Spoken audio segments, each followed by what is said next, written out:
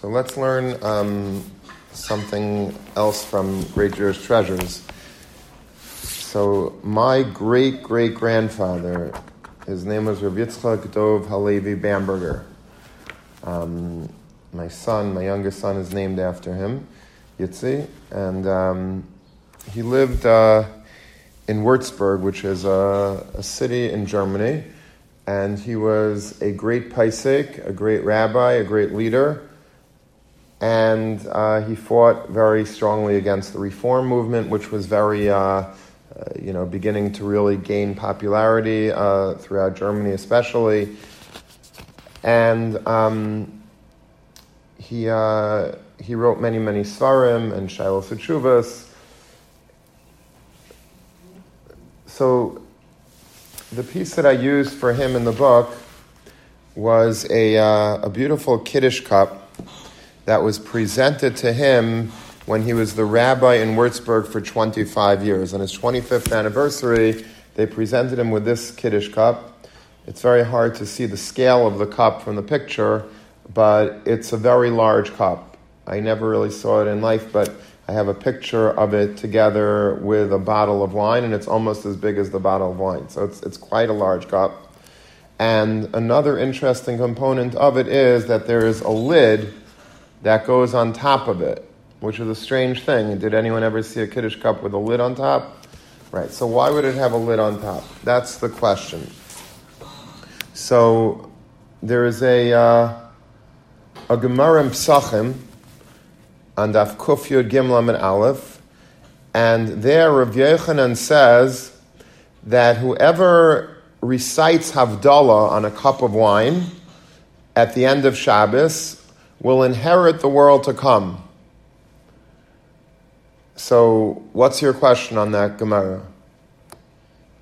What's the big deal? We all do that, right? That's not something that sounds like, wow, that's a great school. Thanks a lot. Now I'm going to change my life. What? No, everybody, whoever listens in, if you go and on Motzei Shabbos you make Havdalah on a cup of wine, you have a ticket in Tailam Haba. It's great news for us, right? Because I think all of us do that. So, but the Gemara is bothered, Shkayach, like this, it's a mitzvah, like it's like anything else. Like, why is this so special? And the Gemara says that, okay, let me explain a little bit more. It means that you have to leave over, that this person left over wine from Kiddush for Havdalah. What does that mean? So it's not so clear exactly what it means, but there is a disagreement, a debate in the Gemara amongst the Paiskim how to understand what this means.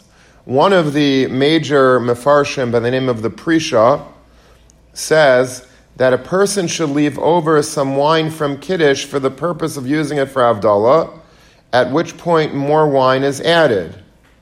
And the reason he gives for this is that since Havdalah, like Kiddush, sanctifies Shabbos, Kiddush sanctifies the Shabbos, and Havdalah at the end of Shabbos also serves to give Kedusha to Shabbos. That's just one is when Shabbos is coming in, one is when Shabbos is departing. So therefore, it's appropriate to use some Kiddush wine for Havdalah. Because of this, it was the minhag of the Würzburger of my great-grandfather, as well as the minhag of other Ashkenazic greats, such as the Chasam Sofer, to pour some wine from Kiddush into a cup, which was then covered with a lid, and at the end of Shabbos, that cup was uncovered, filled with wine, and used for Havdalah. So now we understand a little bit why the Würzburger Rav's cup, or the cup that they presented him with, which he used, had a lid on it. Because in order to be Mekayim this din, this special hiddur, it's not everybody does this. So not everybody has this guarantee of the Gemara that you have a chelak on Olam Haba if you are one that uses wine for Havdalah from Kiddush, but that's what certain people's minhag is. I am embarrassed to say that I don't do that. I should do it, I guess, if it's my family minhag. Maybe I'll start. Mitzvah Shem Bli Neder, but that's the minhag. That was his minhag. That you basically if let's say this was Friday night or Shabbos morning, I make Kiddush, and instead of just pouring it around to everybody at the table, I also would take my special cup with a lid, pour some wine in there, cover it, and then put it aside, and then Havdalah, you pull it out and you uncover it and fill it up with wine, let some overflow, and that's your mitzvah, your special Havdalah, because you've taken wine from Kiddush and you've used it for Havdalah. That's a very special thing because it sort of combines two different types of sanctifications of Shabbos. One on Shabbos itself, that's Kiddush, and then Havdalah as it's departing, but we take from the Kiddush wine and we use it for Havdalah. Now, whenever we see such a minhag, or halacha perhaps, we have to try to understand, if we're thinking people, like, what's the reason for this? What's the takeaway message? It's a nice thing, a nice minhag, but what would be the takeaway message from this minhag? That I should use wine from Kiddush when I'm making Havdalah. Does anyone have any suggestions? We're all ears. To hold on to Shabbos, like, to look forward to the next Shabbos, like, bring it in your mind, like, have it in mind that Shabbos is coming next week. That's a beautiful minhag. It's a beautiful idea that you're not just leaving Shabbos, like Havdalah, okay, goodbye, but we're actually putting wine from Kiddush into our Havdalah cup as if like we can't part with Shabbos, right? We're still attached very much to the Kedusha Shabbos. We're not like, okay, good, let's just make Havdalah and go bowling. Like we want to like sort of hold on to the vestiges of Shabbos, and that is, as we see, by adding Kiddush wine, that does that. Beautiful. Any other ideas? I like that one. I like it also. I don't even want to say what I'm going to say. But there's another idea. Any of you? The Ksav Sefer gives a little bit of a different explanation. He says like this: Kiddush symbolizes the holiness of Shabbos. When the Jews refrain from mundane activities in order to sanctify himself and study Torah, because really Shabbos, and this is a very important lesson for us all, a lot of times people look at Shabbos as it's a day off. I don't have to go to work today. I get to chill, catch up on my reading. I have a lot of papers due. I want to maybe study for some tests. I want to catch up on some reading. I haven't read my books, my novels, my newspapers, my magazines. That's how some people pass Shabbos.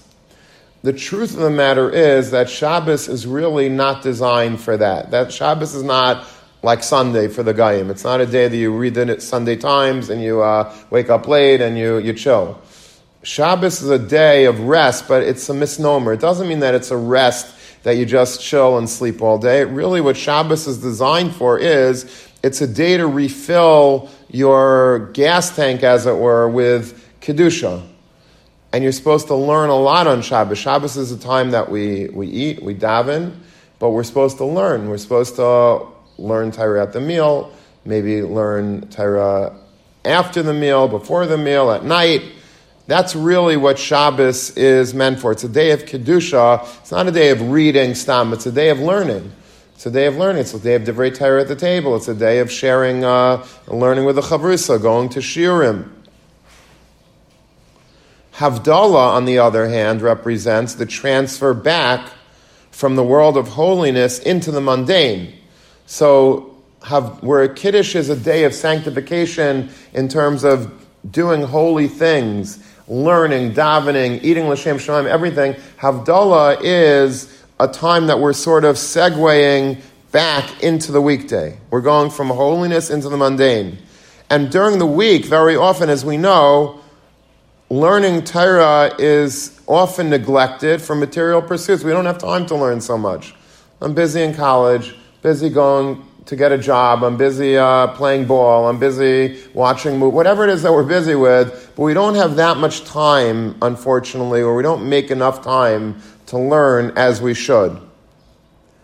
Rav Yochanan, who said that we're supposed to take wine from Kiddush and use it for Havdalah, is teaching us that at Havdalah, when entering the mundane weekday, care should be taken to bring along some of the Kiddush, the holiness of studying Torah, into the weekday schedule. A person who lives this way is assured a place in the coming world. This guarantee, the Rabbi Yochanan says that if you are able to put some Kiddush wine into your Havdalah cup, that means that whatever we did on Shabbos, we should, which is sort of what you said, right? It's not so different from what you're saying. It's just focused a little bit more on the Torah aspect of it as opposed to the general holiness of it, but you're definitely on the same track. So if we learn Torah on Shabbos, which we should also be putting some of that secret sauce of Shabbos, as it were, that wine of Shabbos that's supposed to represent the Limud Torah that we have on Shabbos, we should be putting that into the Havdalah cup, drinking from that as if to say, this week I really also want to transfer, make that, that seamless entryway from Shabbos into the week, whatever I did on Shabbos in terms of being a holy person, acting the right way, being the right way, that's how I want to be during this coming week. I want to learn a lot, I want to daven well, I want to eat l'shem shamayim, whatever I did on Shabbos, assuming that the Shabbos we did the right way, I want to apply that into the weekday. That's how the Ksav Sefer explains this Gemara and this minhag really of putting wine into a Kiddush cup and using that for Havdalah.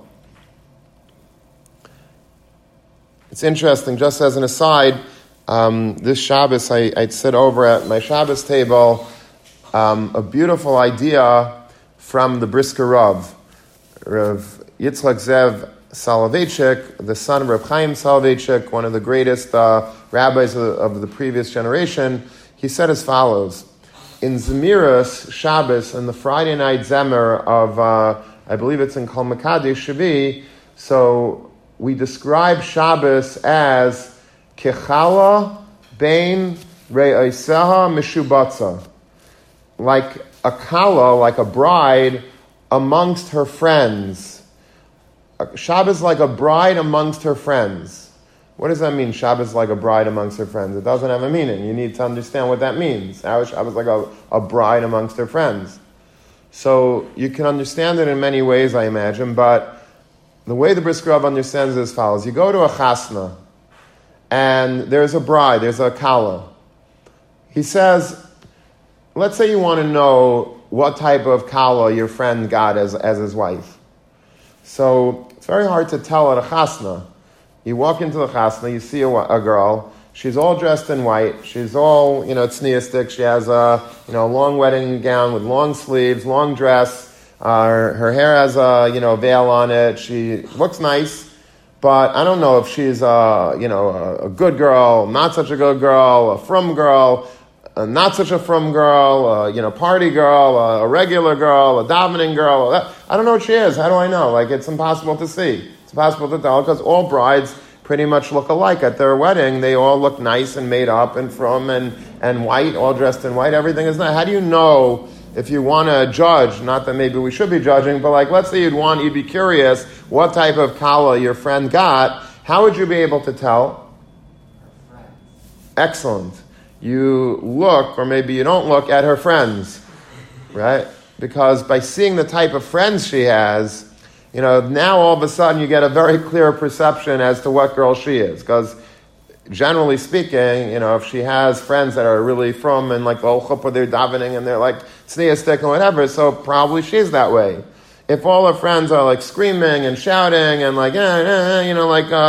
doing shtick and being not so tzniistic and they're not dressed appropriately and they're doing stuff so there's a good chance that would really sort of demonstrate the type of girl the kala is. Says the Brisker Rav, Shabbos is very similar to that. Because Shabbos is a day that pretty much everybody, all religious Jews, Orthodox Jews, more or less, they dress the same way, right? They all, have suits and ties and they Shabbos shoes and they come to shul, and very hard to know, what type of yid he is on Shabbos. Because we all look alike. We're all davening in shul, we're hearing Kriyas Torah, listening to the rabbi's speech, maybe learning a little bit. How do you know what type of Yid this really is. So he says, you know how you know? You look at the Shabbos' friends. What are the friends of Shabbos in this case? If the Kala to her friends by a chasna is a way of seeing how the Kala is, what would be the friends of Shabbos that you'd be able to see what type of Yid I am by and I can't judge by the chasna, by Shabbos, which is like our chasna. What would I look at? The friends of Shabbos. Who are the friends of Shabbos? Sunday, Monday, Tuesday, Wednesday, Thursday, Friday. Those are the friends. Those are the friends that surround Shabbos. So if you look at me on Shabbos, hard to tell. It's like a kala. You don't know who I am. We all look alike. But look at me on Sunday. Come back on a Tuesday. Am I learning? Am I coming to minyan? Am I being nice to people? Am I doing the right thing? If I'm doing the right thing during the week, then Shabbos, I'm also good. I'm a kosher. My Shabbos is clean. My Shabbos is good. But if I'm not, I'm not. So when we're going on Matzai Shabbos and we're sort of segueing with the Kiddush wine from Shabbos to Chayil, it sort of is like a wish to Hashem, like a prayer that I hope that just like my Shabbos was pure and clean, that it should also spill over to my friends, to Shabbos' friends, to Sunday, Monday, the whole week I'd like to be a little Shabbostic. I'd like to be a pure, holy Jew even throughout the week, which is not so easy, right? Because we have a lot of distractions during the week. We have technology and we have, stuff that we do that, that isn't always so great. But the hope and the prayer is that just like we did it on Shabbos, we learned and we did the right thing. That's how we want to be even in our business, even during the weekday, the mundane days of the week. We should uplift and make holy and special. And that's what's symbolized by this beautiful minhag of taking wine from Kiddush and putting it into the Havdalah cup. And in my book, I sort of use this as a nice preface to something about the Würzburger Rav himself. I'm going to tell you a story about him, a little bit about him that I think will really shed light as to how he did this himself. He was a Yid that was able to really be Meisef Mechel HaKodesh, to take the Kedusha Shabbos and to apply it during the week. When he was 20 years old, his father passed away very suddenly, which forced young Yitzchak Dov to prematurely leave the yeshiva to support his mother and family. Although he had just been ordained, he got smicha at 20, he was reluctant to utilize the rabbinate as a source of income. He didn't want to take money for being a rabbi. There were people throughout history, a lot of Sfardim definitely have that minhag, and it's really a Mishnah in Pirkei Avos, that you're not supposed to use Torah as a spade with which to dig, meaning you're not supposed to really earn your salary with Torah. Torah is supposed to be pure and clean. You shouldn't be taking a salary, although obviously, many people do take salaries, Rabbanim and Rabbeim and Moras, and because that's just a fact of life. You need to live, and that's, but Sfardim, by the way, Sfardish Rabbanim, a lot of them did not, they didn't take a salary for their parnas. A lot of them had their own occupations during the week. They were maybe, shoemakers, tailors, they had their own, sort of commerce business that they were doing. And then on Shabbos, they served as the rabbi, but they didn't want to take parnasa from Torah. So the Würzburger Rav also did that. And he opted, instead of taking a job as a rabbi, he instead opened a general store in his hometown of Wiesenbrunn. I was actually in this city. It's a very, very small town. It's like a one-horse town, a very, very teeny little German hamlet called Wiesenbrunn. That's where he was born. That's where he was raised. And it's not, I think, too far from Würzburg, where he ended up becoming the famous rabbi. But he brought the holiness of the yeshiva into this chapter of his life, working only as much as necessary to provide for his family. Meaning, he wasn't looking to become wealthy from this general store. He wanted to make a little parnasa, enough to feed his mother, enough to feed his family, his siblings, and then go back to learning right away. He would spend the rest of the time toiling in the Beis Medrash. Even while in the store, he spent much of his time poring over his Gemara, so that customers who came to patronize his business often felt that they were disturbing his learning.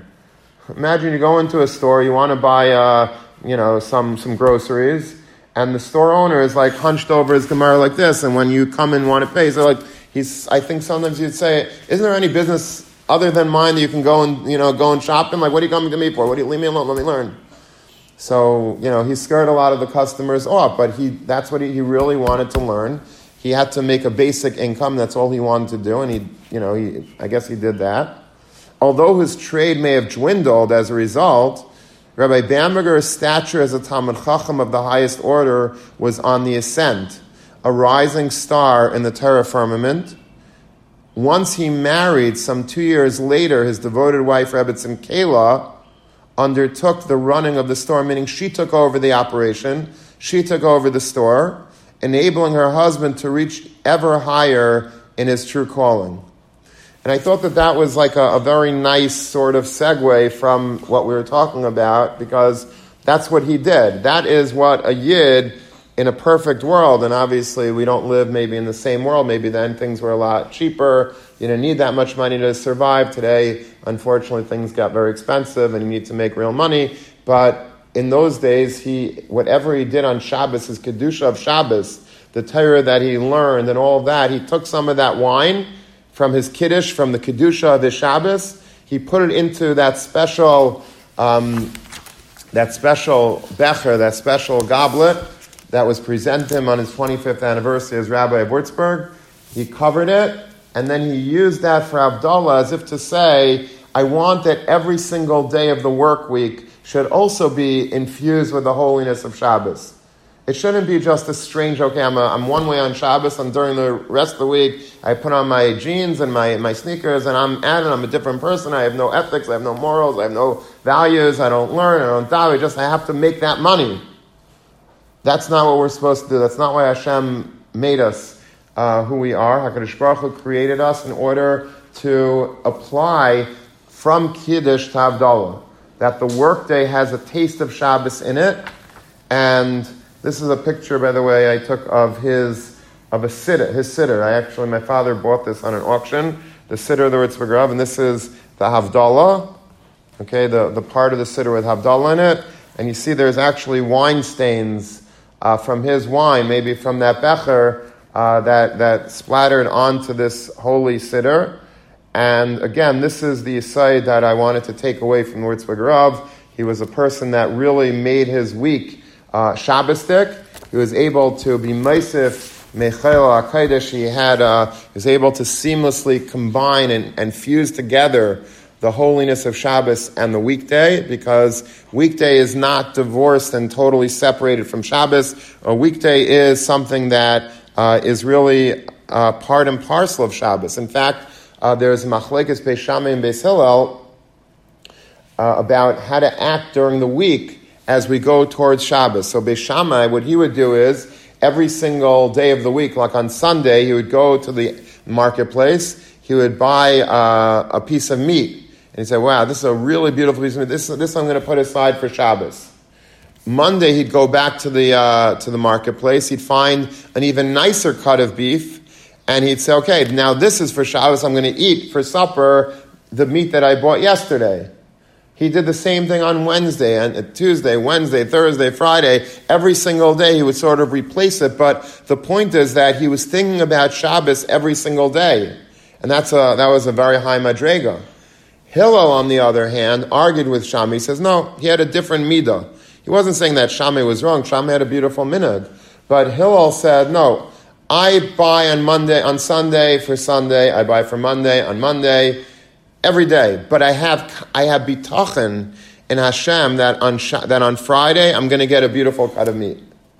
So both of them were really living for Shabbos, but just with a different way of conducting their affairs. One was literally buying things for Shabbos from Sunday, and others were thinking about Shabbos during the week, but having the bitachon that Hashem would provide when Shabbos arrived, the right piece of meat for me at that time.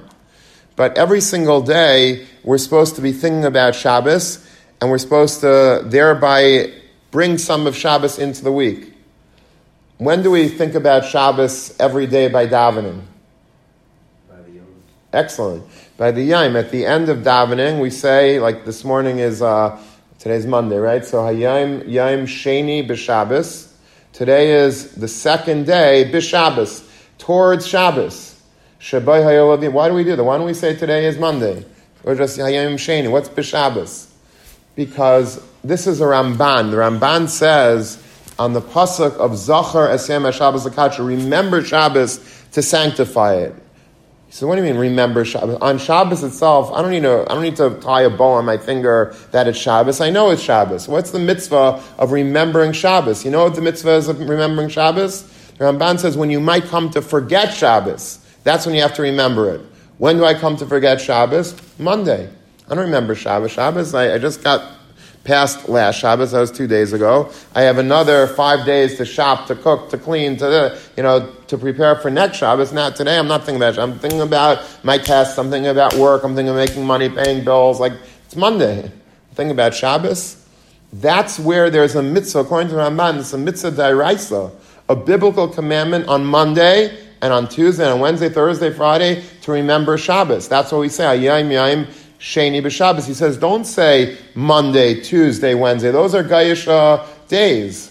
Shouldn't say today's Monday. You should say today is Hayom Sheni B'Shabbos. It's the second day towards Shabbos, because that way I'm remembering that Shabbos is going to be coming soon. And so you should always be remembering Shabbos. Why do I have to remember Shabbos? Why is the Torah saying it's so important on Monday to remember Shabbos? Today's Monday. What do I have to think about Shabbos for? The answer is because of what we just learned today. That Shabbos is not a day that's separate from the week. It could be if we choose to make it separate from the week, but really, a real Jew, and we're all striving hopefully to be real Jews, we want to be Shabbostic even during the week. Obviously, it doesn't mean we can't drive a car, it doesn't mean we can't write, it doesn't mean we can't, but what it does mean is that the priorities that we have on Shabbos should be ours even during the Chayil. Meaning, every day of the week we should be davening with a minyan. We should be learning and learning well. We should be acting in a way that's uplifted and inspired and holy. That's what we should be striving for. There are Yidden that, during the week, they're really not much different than Shabbos. Okay, yeah, they're doing electric stuff, they're doing technology, but their faces are glowing with the Kedusha of Shabbos. They're living for Shabbos. They're living inspired. They're not only thinking about Shabbos when it's Shabbos, which is also a high madrega, because we know that's even a challenge for us, but during the week also we're thinking about Shabbos, and we're thinking about Shabbos to make every single day a little holier, a little more special, a little bit closer to the Rebbeinu Shalom. Okay, Rabbi.